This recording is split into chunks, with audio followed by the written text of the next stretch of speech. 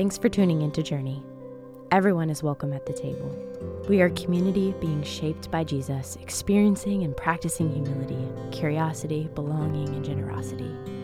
We hope to be a people who embrace the way of Jesus by listening first, speaking second, loving freely, and giving generously.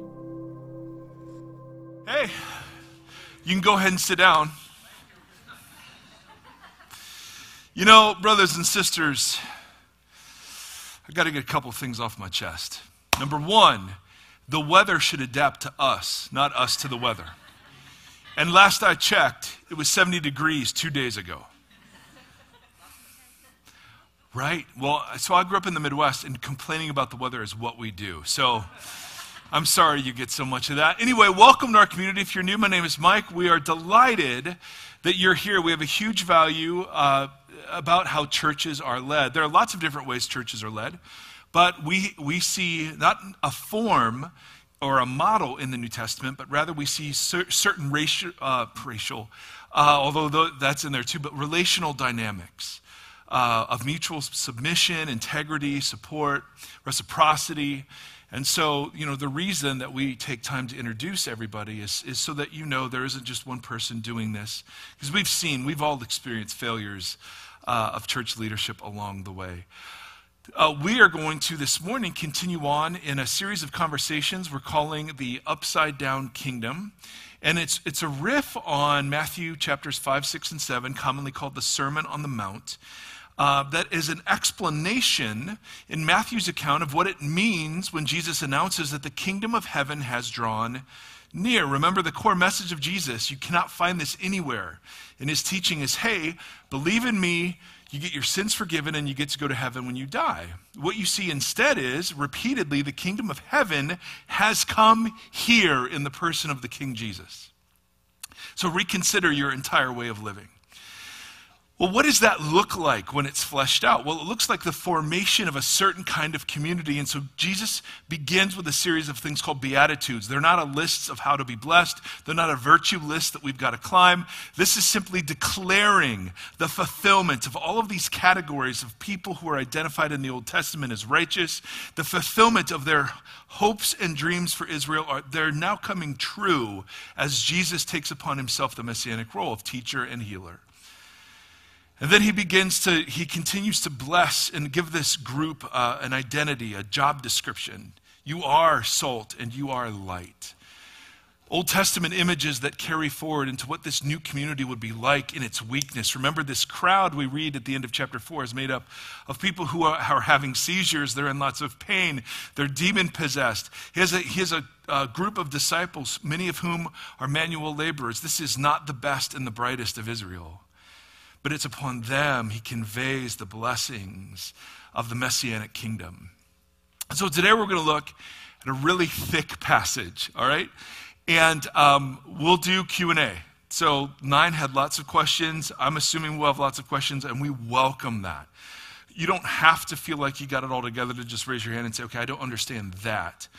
Our goal is that you would, because the stuff that Jesus is going to say is really important because it defines the rest of the sermon. So for those of you who are in high school or college, this is Jesus' thesis statement about what he's going to do the next couple of chapters, and that's why it matters. And so giddy up. Let's go to Matthew chapter 5, verse 17, ladies and gentlemen. I can feel the energy. I can feel the love in the air tonight. Right? Right, babe?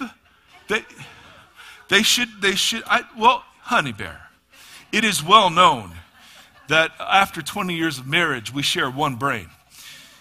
It's what one flesh kind of means.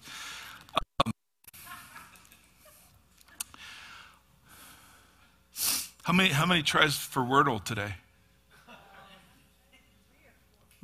Yeah, it was 4. That's how we roll. Okay. If you don't know what that is, you're clearly not on social media in any way, shape, or form because, good night. All right. Verse 17 of Matthew chapter 5, ladies and gentlemen, do not think that I have come to abolish the law or the prophets. I've not come to abolish them, but to fulfill them. For truly I tell you, until heaven and earth disappear, not the smallest letter, not the least stroke of a pen will by any means disappear from the law until everything is accomplished. Therefore, anyone who sets aside one of the least of these commands and teaches others accordingly will be called least in the kingdom of heaven. But whoever practices and teaches these commands will be called great in the kingdom of heaven. For I tell you that unless your righteousness surpasses that of the Pharisees and the teachers of the law, you will certainly not enter the kingdom of heaven. And we're all like, oh yeah, that's immediately understandable.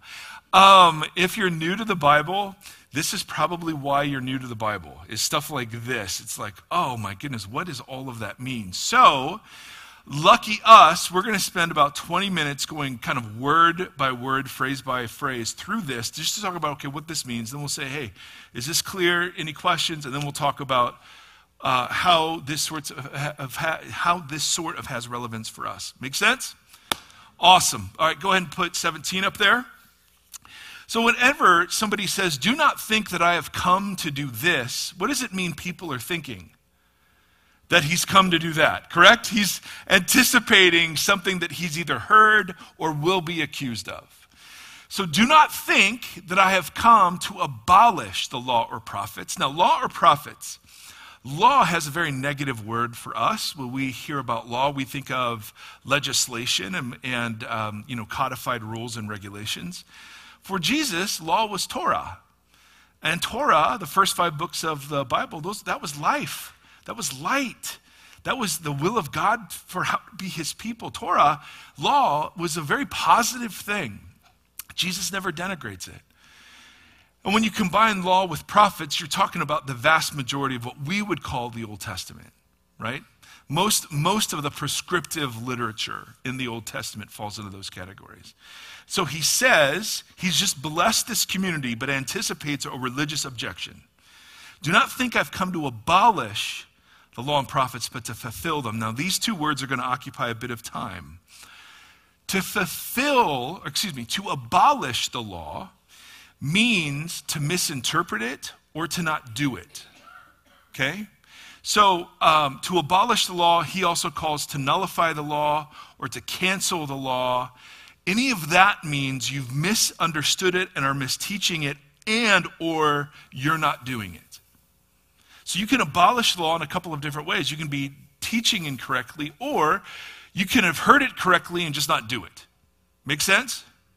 Now, fulfill, shockingly, means the opposite of those 2 things. So fulfill means teach it rightly and do it. Abolish means teach it wrongly and not do it. So when Jesus comes and says, do not think I've come to abolish the law, I've come to not abolish it, but to fulfill it. Abolish here doesn't mean the Old Testament's going away and is no longer relevant. In fact, Jesus anticipates that objection. Go to 18 if you would, Sarah.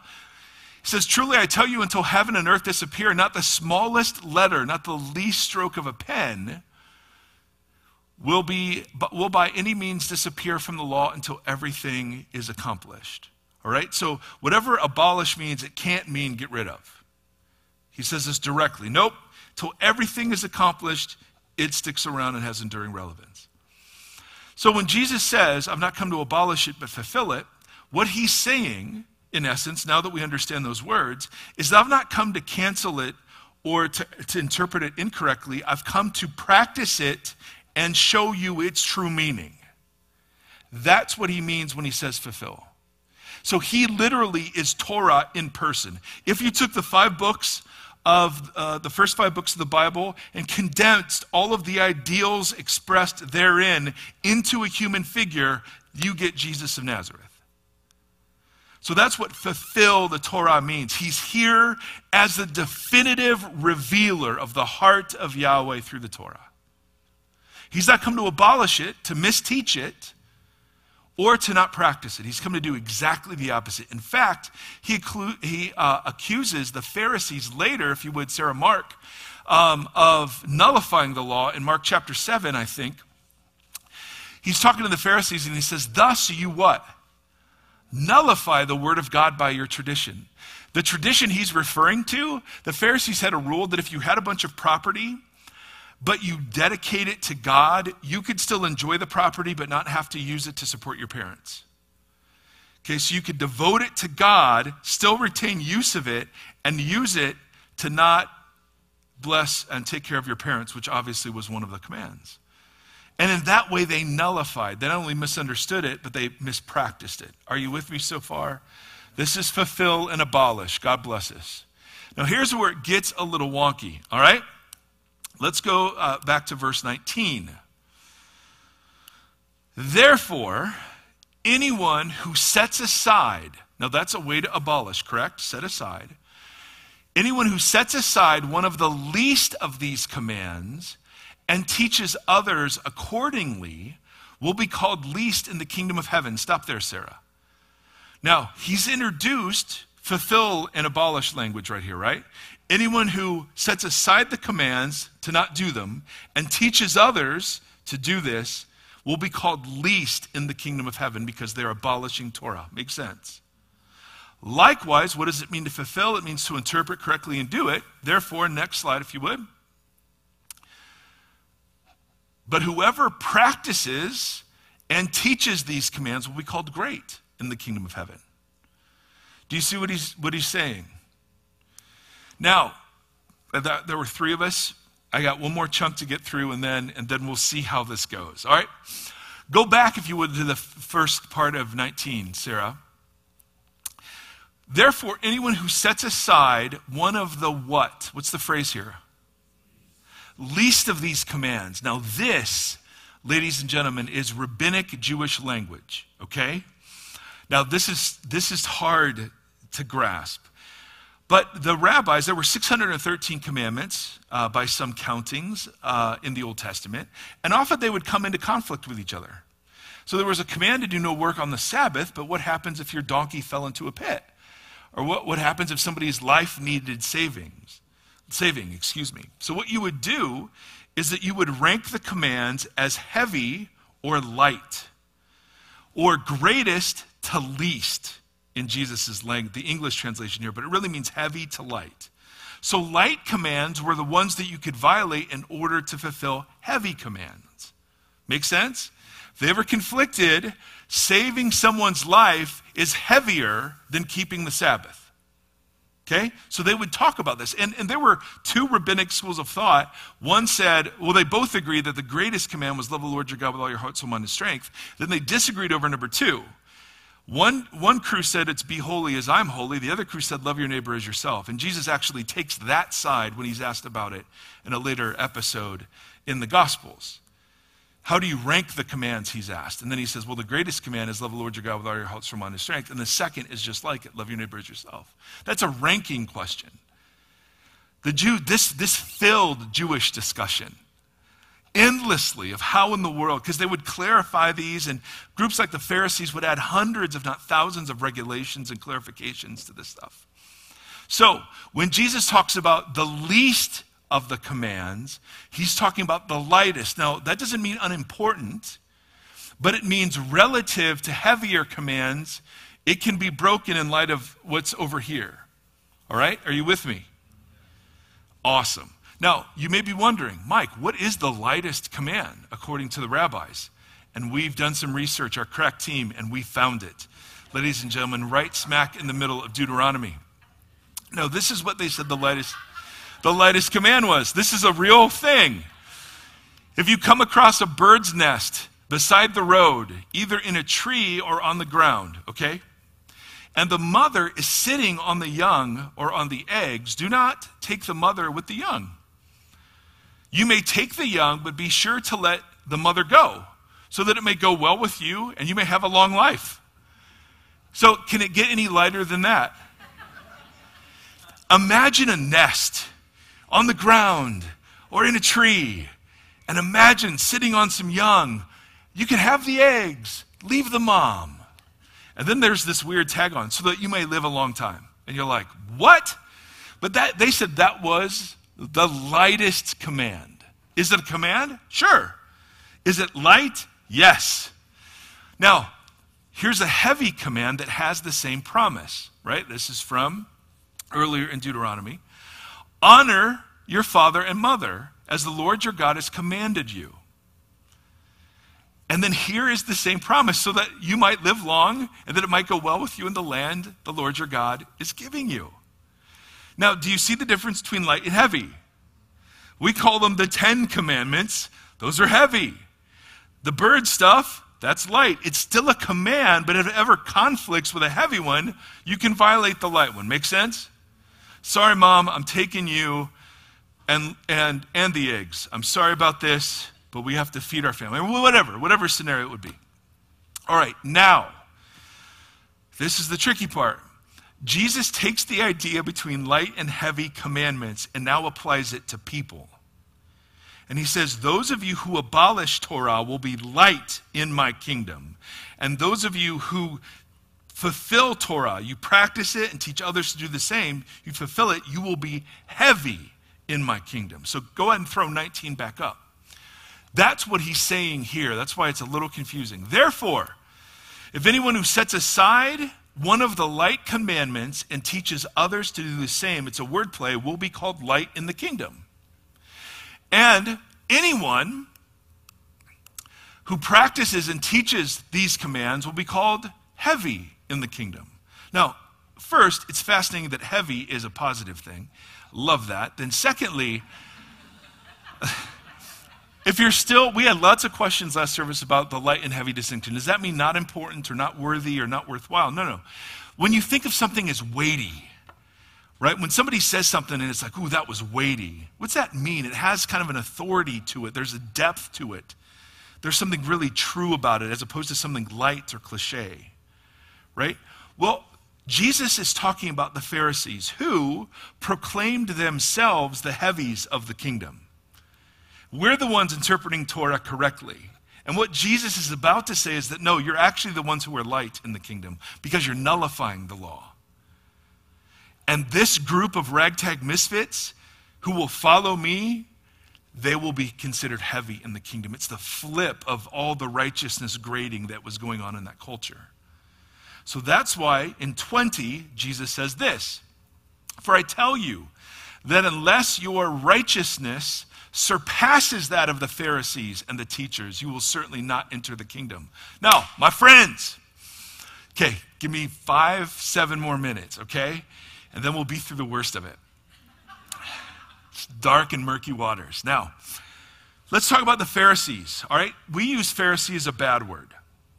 Pharisee in the first century were considered the righteous remnant of true Israel.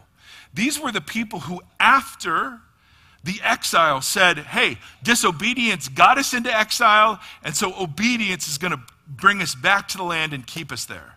They added hundreds and thousands of clarifications around the 613 commandments in their zeal to have God rescue the nation of Israel from the pagans. All right? It'd be like me saying, hey, your righteousness must surpass that of Mother Teresa and Billy Graham, or you will not enter the kingdom of heaven. And we would all go, well, we will not be enter the kingdom of heaven. I guess they'll have a great conversation with the Trinity, right? I mean, we'll be somewhere else. I mean, that's the examples they were to the rest of Israel. And when Jesus says your righteousness, now righteousness, guys, this is a big deal. Righteousness here does not mean obedience to the rules. It doesn't mean moral purity. Righteousness means justice. It's a social reality of shalom. Okay, that's what righteousness means. And Jesus is saying, my community's righteousness will surpass that of the very thin righteousness of the scribes and Pharisees. Now, the scribes and Pharisees took this great understanding of righteousness, and literally it's tzedakah. In Hebrew, it's this incredible word, and it's all over the place. It's the hope of the prophets. It's the warnings of the prophets. It's the hope of the poets. I mean, it's just everywhere. The Pharisees reduced tzedakah, righteousness, into 3 practices: almsgiving, giving to the poor, fasting, and prayer. Let's say it together because this is really important. Giving to the poor, fasting, prayer. One more time. Giving to the poor, fasting, prayer. What Jesus is saying is that skinny view of the mighty righteousness of the Torah is not representative of the kingdom of heaven. and that he, as the true fulfiller of Torah, will show us what true righteousness looks like. Are you with me so far? Okay, any questions on this? And they are absolutely welcome. Makes sense so far? Yeah.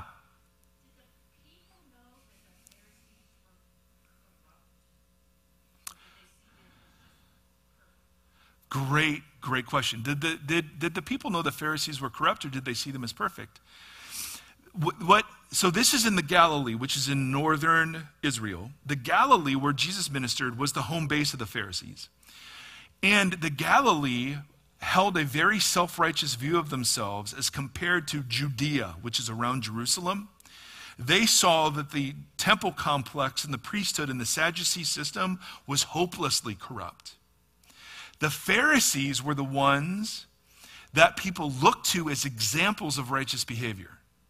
So to hear their righteousness must be surpassed would have felt either like, well, there's no possible way, or, ooh, I guess we don't understand what righteousness really is. So the Pharisees, the one thing they did do is that they categorized everybody who was not a Pharisee as somebody who was called a sinner. Sinner didn't mean you did things wrong. Everybody who was Jewish knew humans were flawed. So sinner didn't mean that. Sinner meant not part of the Pharisee group. So for them, and the reason they were resented, I mean, they took, like for instance, in their zeal, they took all the dinner rules for priests eating the sacred sacrifices and applied them to themselves in Galilee around common meals. And so they get mad at Jesus when Jesus says, do the right hand washings. I mean, these were the religious elite, or so thought themselves to be. So what Jesus is going to do is he's going to simultaneously show us what the rightness of the kingdom looks like as he's systematically dismantling the righteousness project of the Pharisees. Does that answer your question? That is a great question. Thank you. Anything else before we move on? Or, yes, Abby.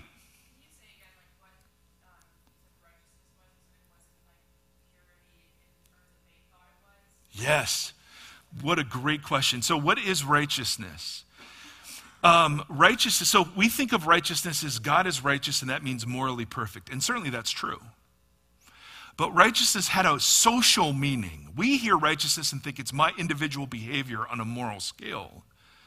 Righteousness for the Jews was how a community related to its poor, how a community related to the oppressed, to a community that handled power and money and wealth well.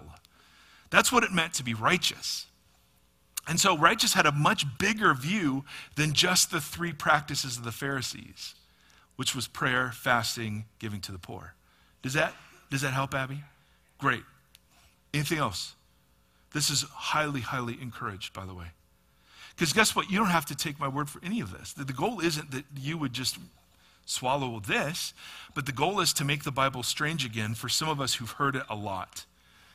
And so that we would dive back into it with perpetual curiosity.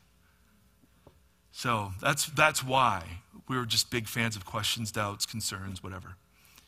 Okay, I'll take your silence as this is the best sermon I've ever heard, and we will continue. Now, all right, I know I said this before, but one last part. So, what Jesus is going to do, if you want the thesis statement of his sermon for the next 2 chapters, it's your righteousness must surpass that of the scribes and Pharisees. He's going to give 2 critiques to the Pharisee project, 6 examples of the first critique, 3 examples of the second critique. The rest of chapter 5 is the first critique, and then chapter 6 is the second critique. All right, so let me explain these. Chapter 5 goes on. Susie's going to talk about this next week. Chapter 5 goes on, and what Jesus does, he does this 6 times. He takes a light command and juxtaposes it with a heavy command to show there is no light and heavy in his kingdom. So, what he'll do, and Susie's going to cover this, so he'll take a command like this, Sarah, Do not hate a fellow Israelite in your heart. No. A command, yes, and certainly something good, but not heavy. And Jesus is going to take that command and juxtapose it to this one. You shall not murder. We'd all agree that one's heavy, correct? So what is he going to do? What is he going to do? Hey, Pharisees, the new covenant God promised through Jeremiah was a covenant of the heart. It is not enough in God's righteousness to just not go around murdering people. You cannot proclaim you're righteous just by not murdering. Because murder deals with what? The heart. Hate, contempt, anger. So he's going to take what was thought to be light, do not hate in your heart, and do not murder, what was known to be heavy, and say, the division between these two is not how the rightness of the kingdom works. The rightness of the kingdom works, of what the kingdom does, is a rightness of the heart. Are you with me so far? And he's going to give, go ahead and put those two statements up, Sarah. No, go back if you would to like the number 1. There you go. He's going to give 6 examples. The first, and you've heard these, most of you before, right? He's going to talk about divorce. He's going to talk about lust and adultery. He's going to talk about oath-taking. But notice what he does. The first 3 of these begin with sayings. You've heard that it was said to those in ancient times, and it deals with 3 different laws from Exodus and Deuteronomy. Laws around murder, adultery, and divorce. All right? The next 3 begin a bit differently, and you've heard that it was said to those of ancient times, and then it deals with laws from Leviticus, oaths, retaliation, and love of enemies. So Jesus, remember, he starts this whole thing by saying, I've not come to abolish Torah, I've come to fulfill it. What's fulfill mean? To show you its true intent. The Pharisees claim to be the true interpreters, and I'm telling you they're light in my kingdom. And he's going to give 2 examples of their lightness, of their abolishing Torah. The first one is that the Torah of Jesus is a Torah of the heart. The goal is not a bunch of conformity to an external set of rules. And so in chapter 5, we get 6 examples of that. You've heard it said, but I tell you. It's not enough. Sexual ethics isn't enough just to not commit adultery, but to work on objectifying others in your mind. Keeping an oath isn't just about, not making an oath by the temple, but it's about not manipulating people verbally. And all of a sudden, this gets into the real nitty-gritty parts of human life. It's almost like he knows us, you know? Does that first point make sense? The second critique he gives, and this is where you know he was ruffling some feathers. Go ahead, chapter 6, verse 1. Be careful not to practice your what? Now, who's he talking to? Who's he addressing? Who's he having in view? He's talking to the crowd, but he has in view the Pharisees, right? The righteous is the Pharisees. Be careful not to practice your righteousness in front of others in order to be seen by them. And he's going to talk about 3 acts of righteousness that the Pharisees loved. I'll give you 3 guesses. Fasting, prayer, giving to the poor. I mean, it's genius. We just think, these are just random statements pulled out of nowhere. No, he is dismantling. I mean, you talk about deconstruction. I mean, Jesus is deconstructing the most weighty, self-proclaimed righteous approach to the Torah right in the middle of this. And so he'll say things like, listen, it's not bad to pray, but if you pray in order for other people to see you praying, then truly whatever people think about your prayer is all that you get from your prayer. If you post on social media just to get likes, then the likes are all that you get. Right? He will say, but the rightness of the kingdom, the righteousness, the justice of the kingdom is what's done in secret. That's what's interesting from God's perspective, not the grandstanding of the Pharisees. And he introduces a word, hypocrite. And we're all familiar with this word. We all hate them, and in so hating them, we indict ourselves. Wouldn't you agree? Because here we are. We hate the hypocrites in the church. The problem is wherever we go, there they are. And so, right? I mean, it's just how it works. And hypocrite, and this, I could be wrong on this, but in my research, we don't have any record of hypocrite as a negative word until Jesus gets a hold of it.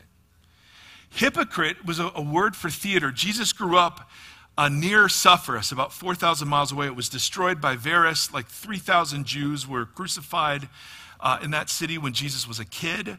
Because his dad was a tekton, we translate it carpenter, but it's a worker, a builder. It can be with any sort of material. We think Jesus and his dad would have worked in this massive building project. And there was a huge theater. And in Greek theater, you wear masks. So they were all men, and so if I'm portraying a woman, I wear a female mask. If I'm laughing, I'm wearing a laughing mask or a sad mask. A hypocrite was somebody who just wore a mask. That there was a difference between their real face and the face they showed everybody else. Jesus grabs a hold of that and applies it to the most righteous group. And 3 times he says, don't be like the hypocrites who announce when they're praying these grandiose prayers, or they blow trumpets when they're giving money and name buildings after themselves. They didn't do it then, we certainly do it now, right? And don't do these flashy religious judgmental prayers. Just simply pray our Father in the heavens, right? What he's doing is he's proclaiming the rightness of his kingdom against the righteousness project of the scribes, the teachers, and the Pharisees. Are you with me? So this is how the whole sermon fits together. Now, what he's going to do in 7 is really interesting. But that's how the next 2 chapters fit together. Now, any questions on this before we talk about how in the world this relates to my life? We're good so far? Awesome. Yes, sir.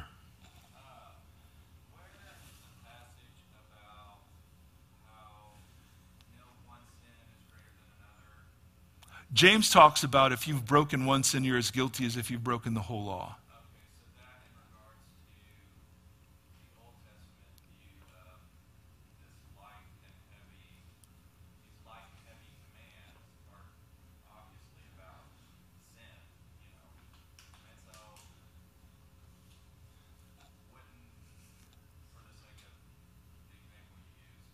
Yeah.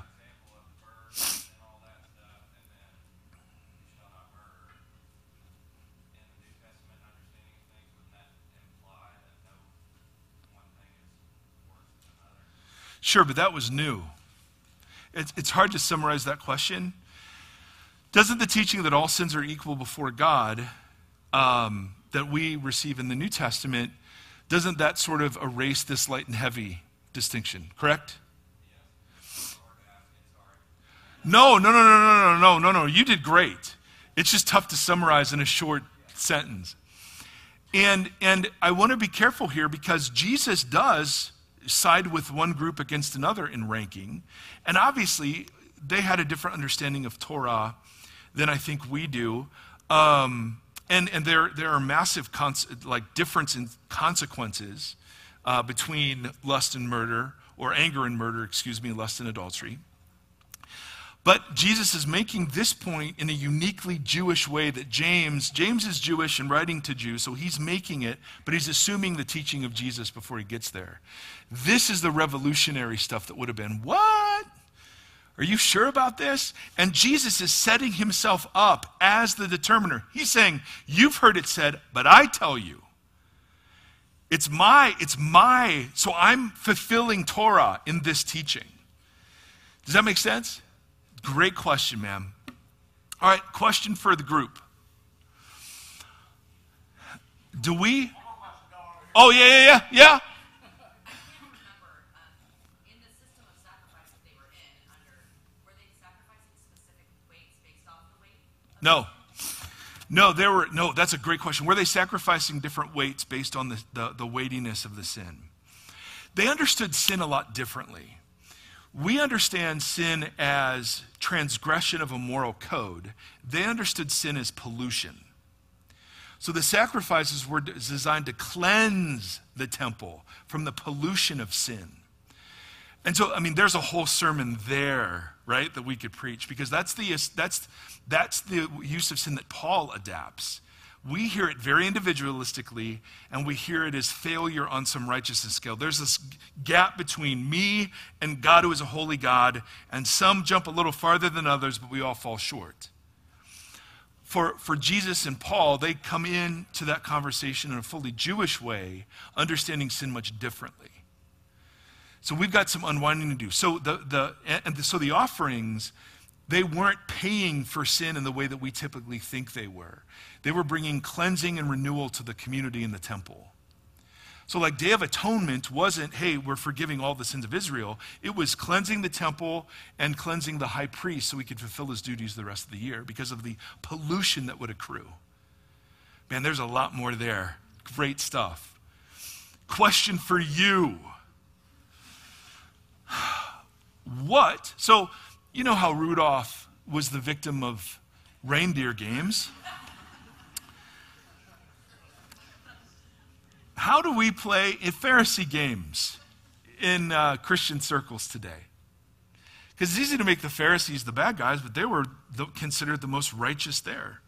So how do we play righteousness games? How do we have the same rightness kind of projects? Any thoughts? Justina Renee. I'm doing this, but at least I'm not doing that. Oh, fantastic. Okay, her answer is grading of sin. I might be doing this, at least I'm not doing that. Right? Oh, this is the favorite youth group question of all time. How far can I go? Right? Here's the line. And the old rightness of the unhealthiest forms of purity culture was, yep, there's the line. If you're behind it, you're good. If you break it, you're bad. That's the old righteousness. Right? And we could get into the new one, but that's exactly right, Justina Renee. The excusing, you're playing the light and heavy game yourself. Right? I excuse my sin by focusing on the heavier sin of somebody else. And Jesus flips that when he says it's your speck, or it's the speck of sawdust in someone's eye, and it's a plank in yours. My sin is the heavy sin, your sin is the light sin, and if all Christians agreed to approach each other that way, man, we'd get along a lot better, wouldn't you agree? So man, he's digging into right where we're at. Yes, Justy Bear, you are a woman of great virtue. How else do we play righteousness games? That's a great answer, yes. I know it's tough to top. You may be hesitating, but what? Cultural and political ideologies. Oh my goodness, yes! Cultural and political ideologies. There is a new form of righteousness that has infiltrated the church today, and it's around your political opinions. And man, that's when you know we've created idols. Because I think that my brothers and sisters in Christ, if they have differing political views, have less in common with me than people who are not Christian but share my political views. And that is not at all how Paul envisions the church functioning or its identity. Right? So, literally, there are righteousness games we play all over social media. Something bad and big happens, and we immediately all rush to condemn it, to speak against it. Why? Because it doesn't matter if you're actually practicing anti-racism. As long as you're seen to be anti-racist, it's okay. And so we just engage in corporate virtue signaling. It doesn't matter if I really love my neighbor as long as I pretend to. Right? It doesn't matter if I really love my enemy. It's all the games we do. I'm the head of all of this. I am the chief reindeer game player in all of this. Excellent, excellent, excellent. One more. Anyone think of another? Comparing Catholicism versus Protestantism and all denominations and ranking them based on Oh, so good. Christian, not really Christian. Yes. Oh, that's good. I need to fire up a slide. That is so juicy. This calls for a slide. She was saying, ranking Protestantism, Catholicism, all the denominations. And for a lot of us, we grew up in church environments who only knew how to bring people together by bashing a common enemy. Right? So the unity of a lot of church these days is based on having a constant enemy we're preaching against. And there we're unified.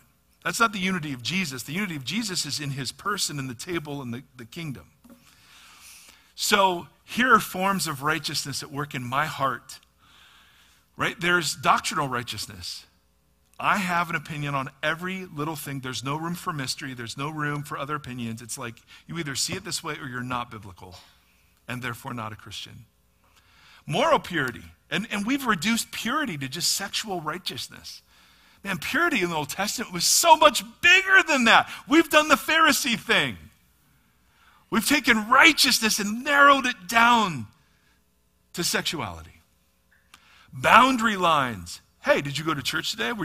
I grew up in a church where you looked at people who didn't go to church as the lost.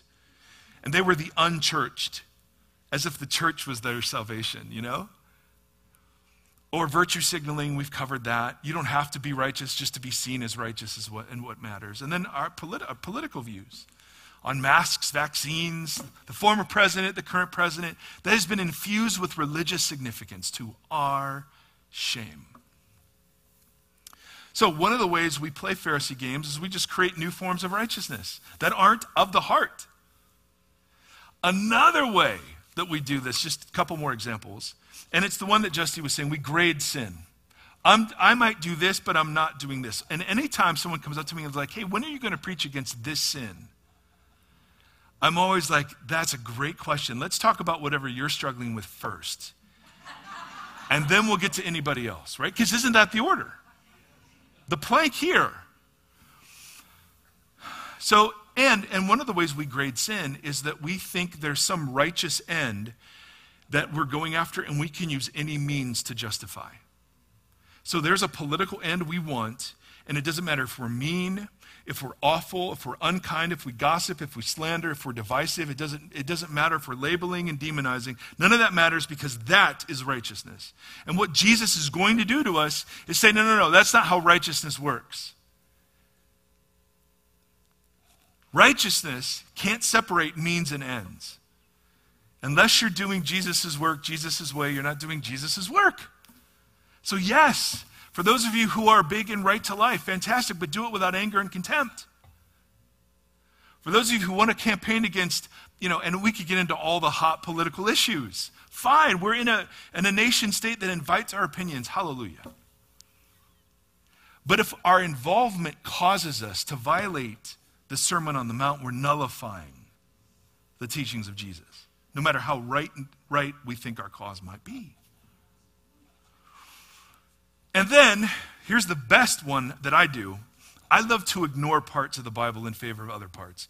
This is a subtle form of grading, but have you ever noticed, and I'm not speaking of you guys are wonderful. Stereotypically, I'm speaking only in stereotypes, do not take any of this personally, but stereotypically, conservative Christians spend a lot of time around sexual ethics, but they don't talk a lot about the poor or about racial division. And progressive Christians talk a lot about the poor and racial division, but don't often take Jesus' sexual ethics seriously. Now, that isn't you, but I'm saying that's one of the many games that we play. Is that I have the parts that I find easy and that I see as really significant, and I have the other parts that, at least I'm not doing whatever. And so we're the community, friends. What Jesus is going to invite us into is not more rules. No.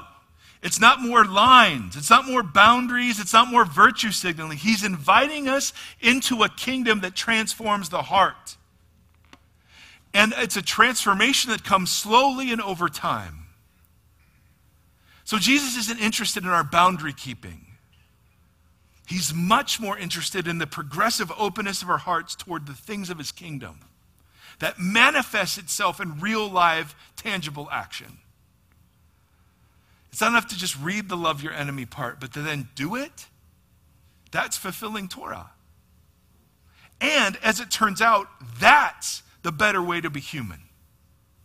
Remember, salvation, the way Paul spells it out, is the restoration of the image of God. All have sinned and fallen short of what? The image of God. Well, where's the image of God come from? It's Genesis 1 and 2.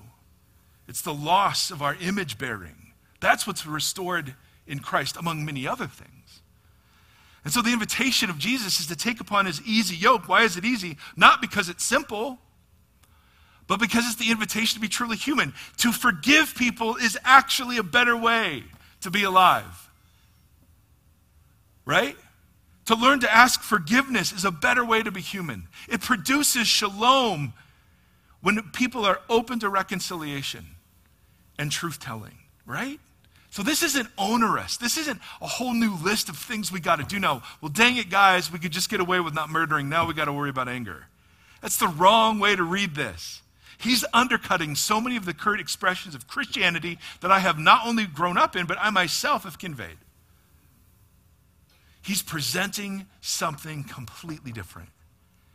It's something Paul calls the life that is really life. And it takes a long time to get there. So if you're like, hey, I've never heard this before, great. Don't take my word for any of it. Study it for yourself. The text is like a gem that you can forever find new facets in. So we're going to practice today. What I love, we do this every week. We have stations around the room. Yep, come on up, Steph and Tim. We have stations around the room. At one of the stations, or at all the stations, we have communion, and obviously this is our COVID-friendly cup. You're all invited. There isn't a gatekeeper at the tables. Whether or not you've measured up enough righteous points to be able to partake, you are invited. But as we do it today, I wonder if as a community we could do it saying to God, hey, God, I'm really open to whatever it is you want to reveal on this journey that we're on. Like, I'm not going to come into this defensive around the walls that I've erected in my faith. I want to actually come in curious and humble. I want to receive this, even if it challenges me, because it's just going to. The kingdom of God is disruptive wherever it bursts out. And that's great news, because for those of us who aren't super happy with the status quo of human life in the world, we're ready for something else. And so perhaps as we take the bread and the cup today, we can just simply sit in the promise of, okay, God, I open myself up to the whole thing, not just the parts that I like. We also have at the stations pieces of paper where you can just write down prayer requests. I know we talk about this all the time, but it's such an important part of our community. You have no idea what it's like to walk in here knowing the kind of pain that sits in this room. It changes the way we do everything. And your honesty is such a blessing for those of us who have all sorts of reasons to pretend that we're more holy than not, to realize, fantastic, this is an entire community of people who are hurting. And no one ever has to apologize for that. So if there's a thing we could pray for, if there's a thing we could celebrate, we'd be honored to do that. So we're just going to open up some space and some time. I know I love the Q&A, but it forces the sermon talk a little long, and maybe you're thinking the talk would have been long anyway. I totally understand that. But we're going to just take several more moments to sort of open ourselves up to whatever it is that God would want to do in our midst. So, Father, thank you for speaking words of comfort and words of challenge. Thank you, God, for the manifestation of the kingdom in and through the person of Jesus, so that we know what it looks like when your will is done on earth as it is in heaven. And Father, we are a community who very imperfectly, but nevertheless wants and desires to progressively more and more look and act and talk like you. So to that end, God, would you receive our worship now as we respond in the name of our Christ? Amen.